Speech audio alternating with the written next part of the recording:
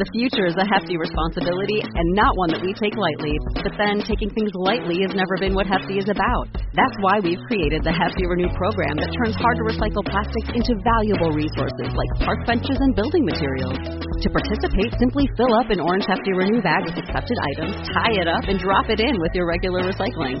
That's it. It's that easy. It's time to rethink recycling with Renew. Particular valued resources may vary by geography. More info available at heftyrenew.com.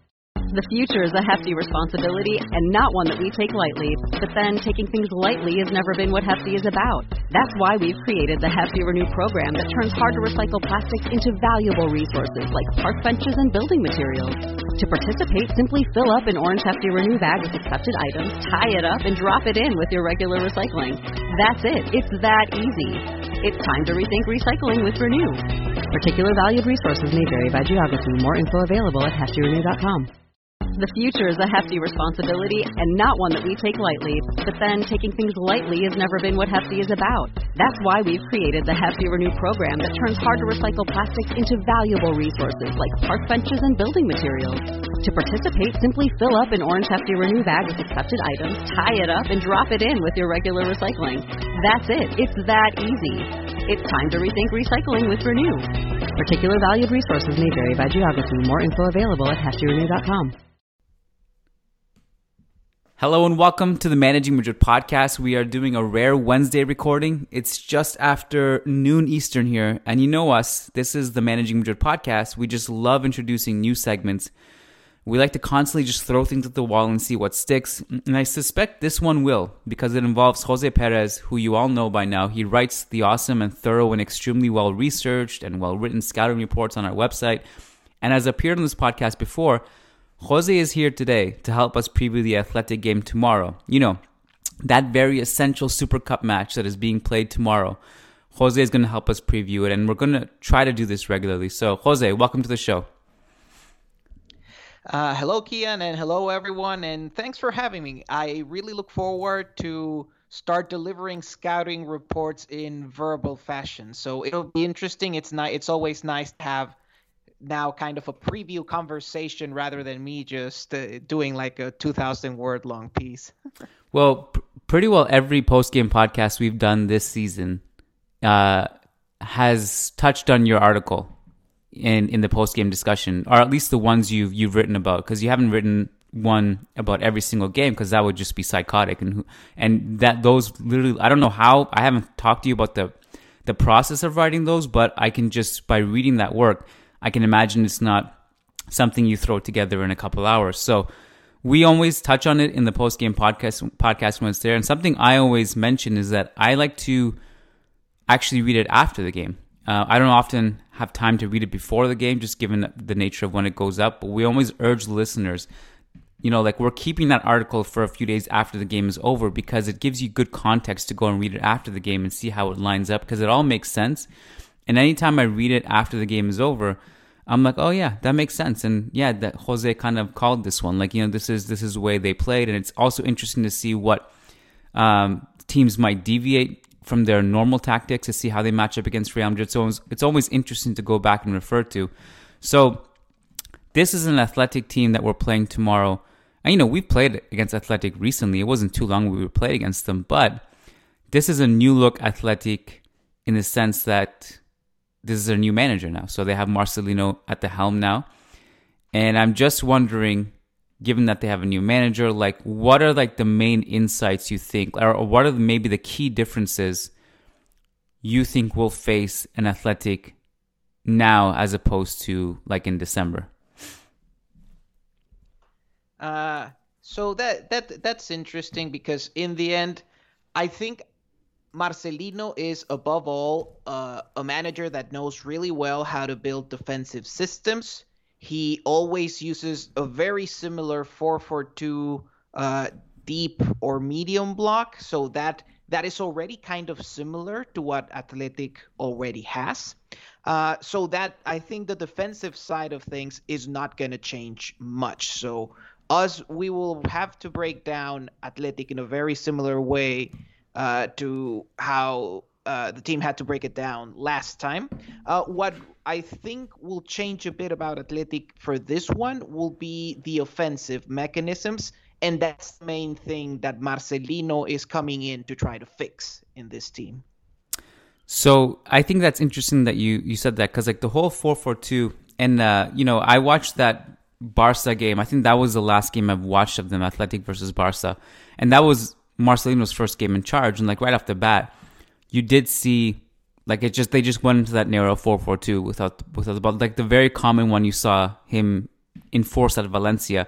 But as you pointed out, it's not too dissimilar to what Athletic were doing, and Athletic, it's not like they can't improve defensively. Almost any team can improve defensively. And I thought maybe some of their transition sequences from what I watched them this season could be better.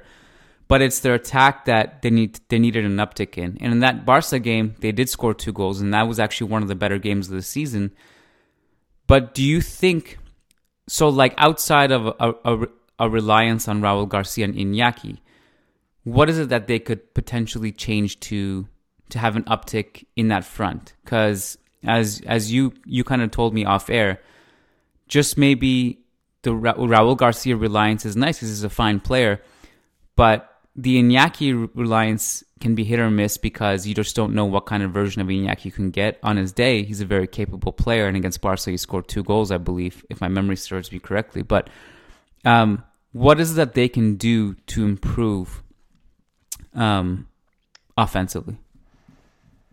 So I think in the Barcelona game it was 1 goal from Iñaki and another one from Muniain, and You're right, yeah. And it's good that pops up, because Muniain is actually, in my opinion, the key to getting Athletic to improve offensively. The thing with Athletic is that for the last 2 to 3 years, the offense has been pretty straightforward. It's long ball to Williams or Raul Garcia. Raul Garcia is going to do his usual bullying some poor defender somewhere and win the duels, while Williams tries to running behind the defenses. The problem is that Raul Garcia is kind of getting older, so he's not as able to bully everyone physically as well as he'd done before, and Williams just hasn't.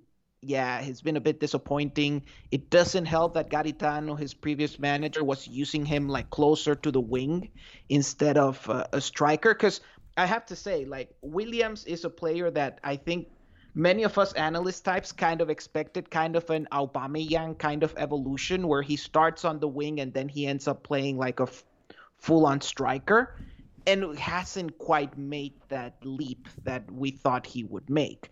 Marcelino, and going into the changes that Marcelino is planning to make, one of those changes that we saw directly in the game against Barcelona is that Williams is getting moved to, like, again, more central striker position instead of being on the wings.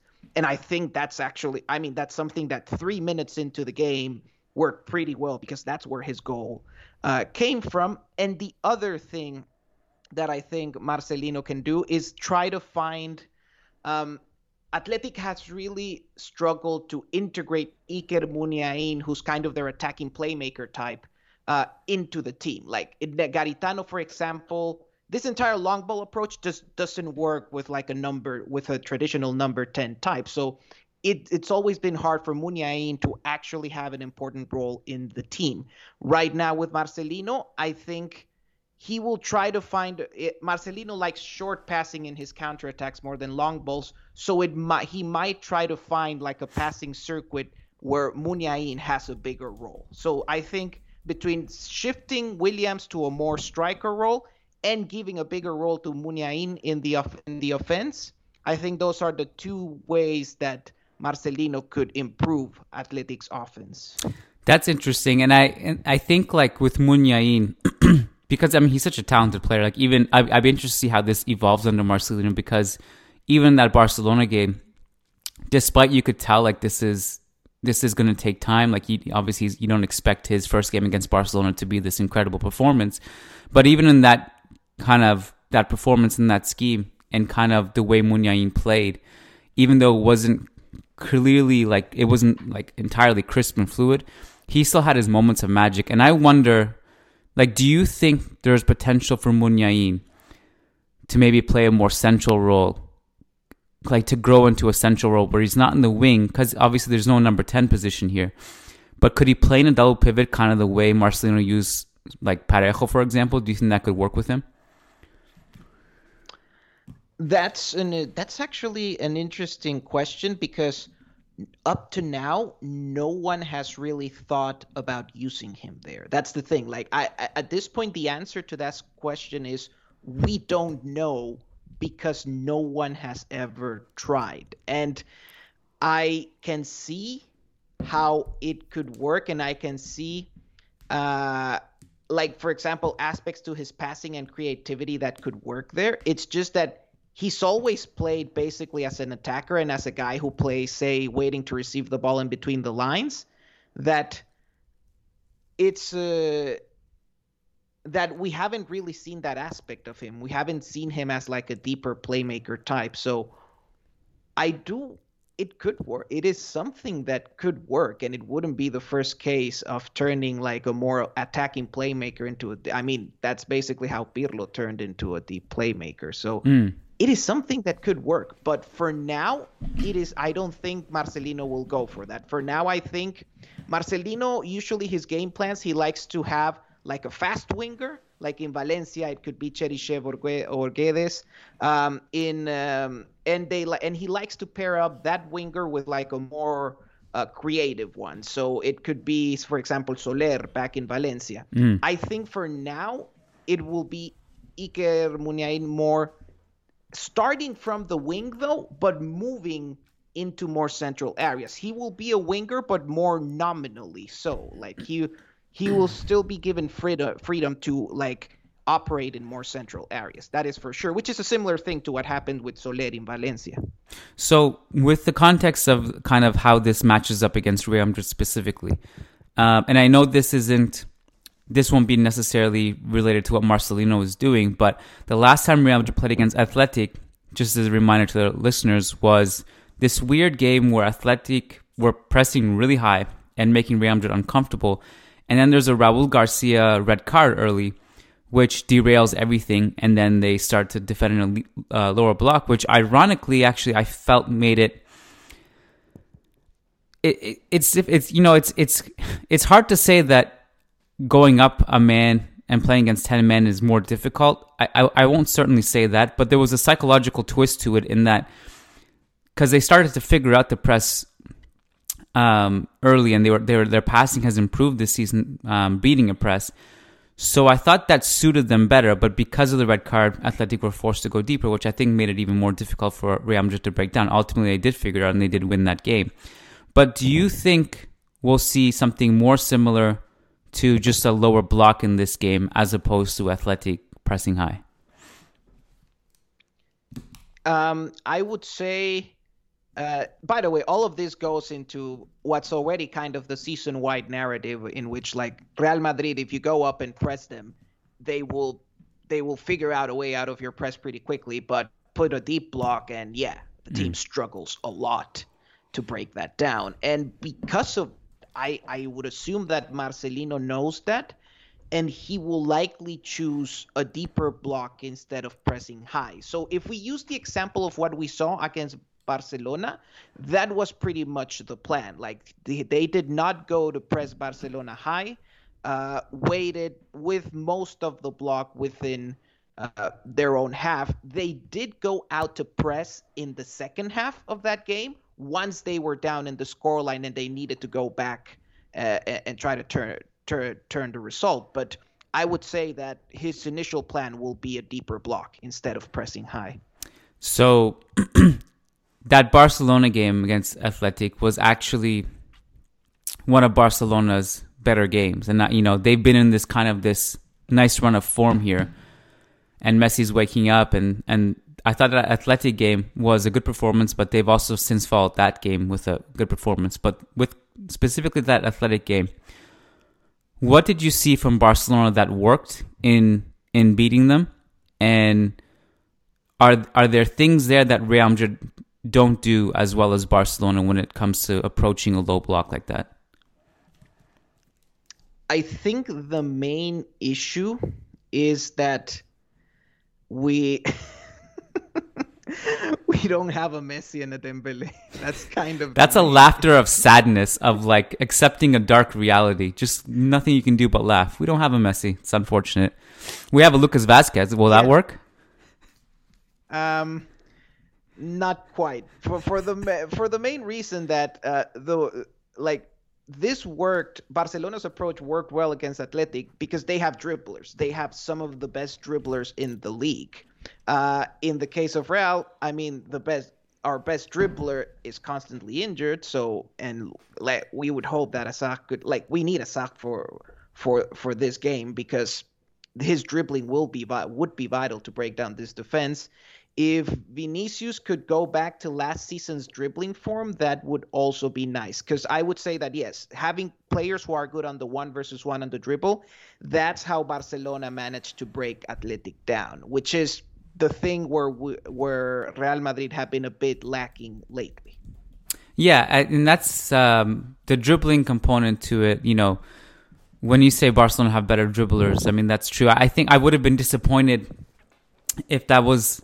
I guess a claim maybe one summer ago, because one of the things I was most excited about Eden Hazard when he first signed, obviously the world has completely changed since that time, but one of the things I was most excited about when Hazard first signed was his dribbling ability. I mean, he was one of the best dribblers in the Premier League. I believe he may statistically have been the best dribbler in the Premier League, but that's off the top of my head. That may not be true, may be true, but certainly he was in that sphere.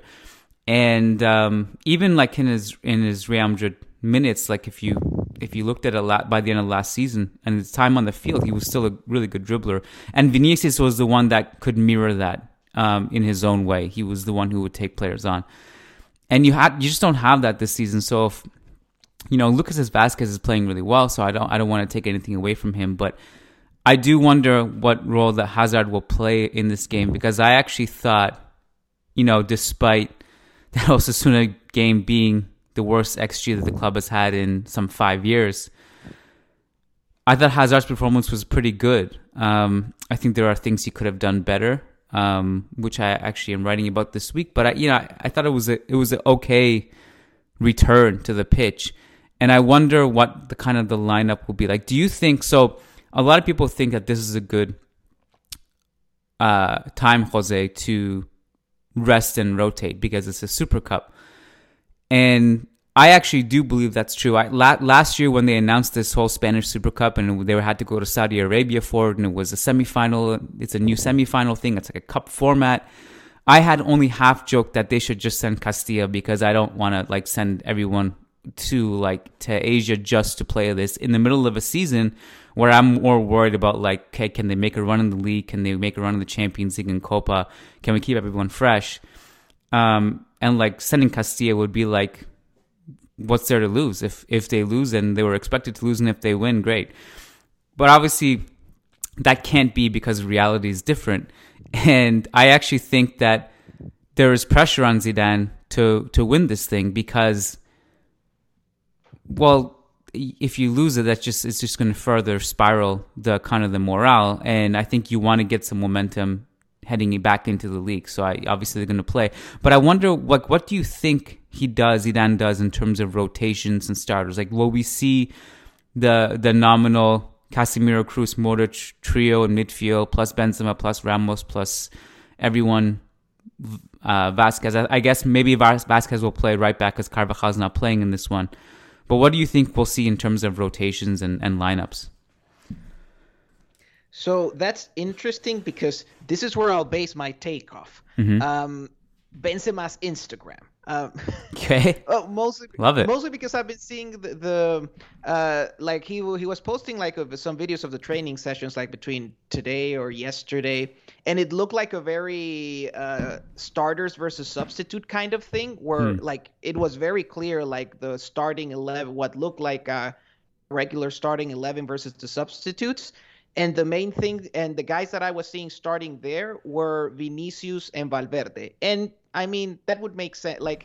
That would be, giving our current dynamic, Zidane's decisions and decision making, I guess it would make sense to have mostly the same 11, but with, say, Vinicius on the left wing and Valverde started instead of Modric. I think, yeah, that would make sense to me. Well, almost a year ago to the day, I think it was yesterday, the anniversary of the famous Valverde red card against Morata in the Spanish Super Cup, where he just hacks him down on a breakaway and takes the red card. So it'd be nice to get Fede back on the pitch. Also, like, I don't know if you remember Jose, and I wouldn't blame you for forgetting because there's so many things that have happened since then. But the Spanish Super Cup last year was the same time where Real Madrid were missing Benzema and I think a few other players. I believe Hazard was one of them too. And Zidane tried that funky like 5 center midfield lineup with Fede and Isco and Modric and Kroos and Casemiro.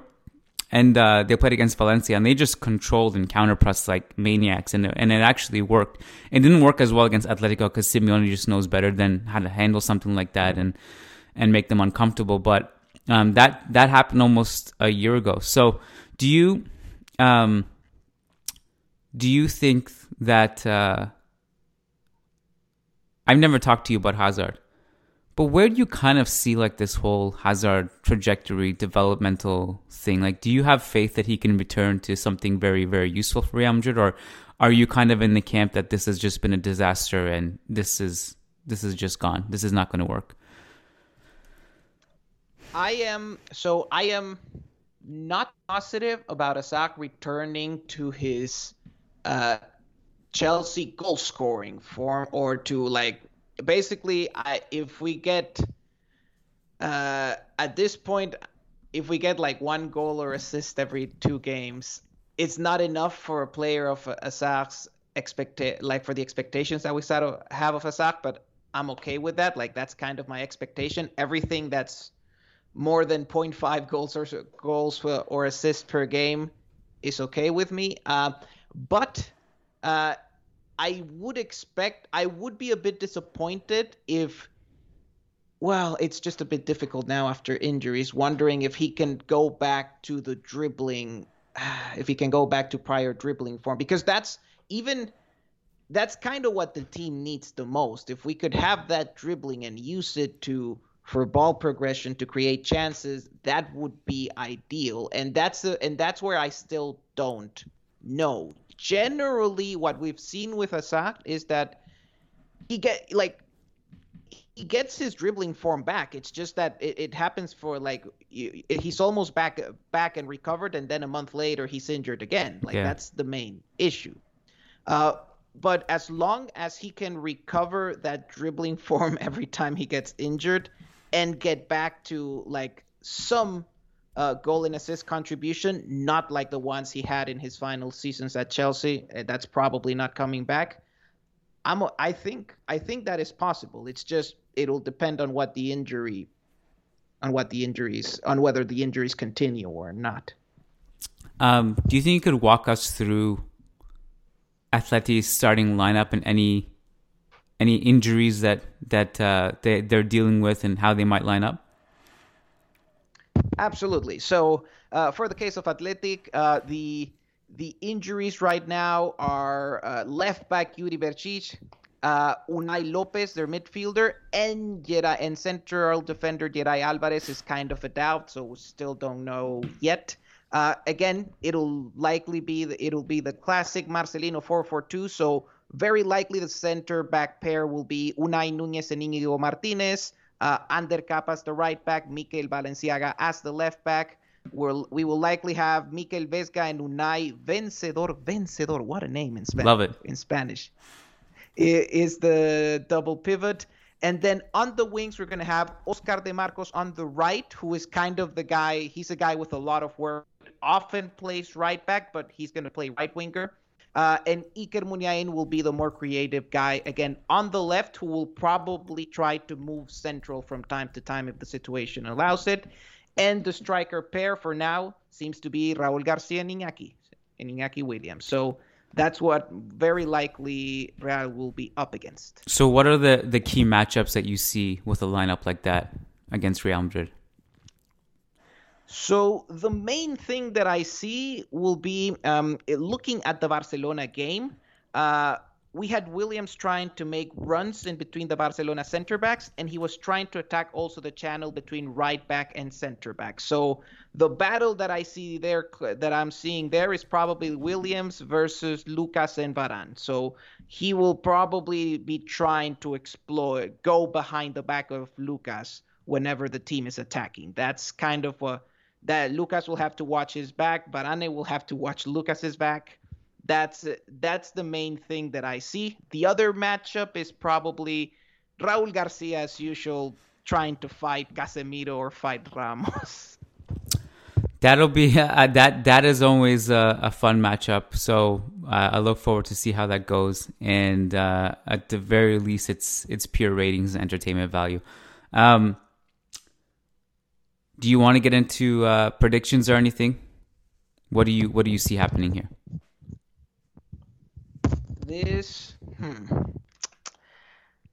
That's a good question, because right now predicting Athletic is a bit. It's actually a terrible question because who really actually wants to do predictions, because who knows what will happen ever. But and obviously this is a Real Madrid podcast, so if you say that Real Madrid can't beat Athletic or not, it's not going to be Athletic, then that's a grave you dig yourself. But be honest.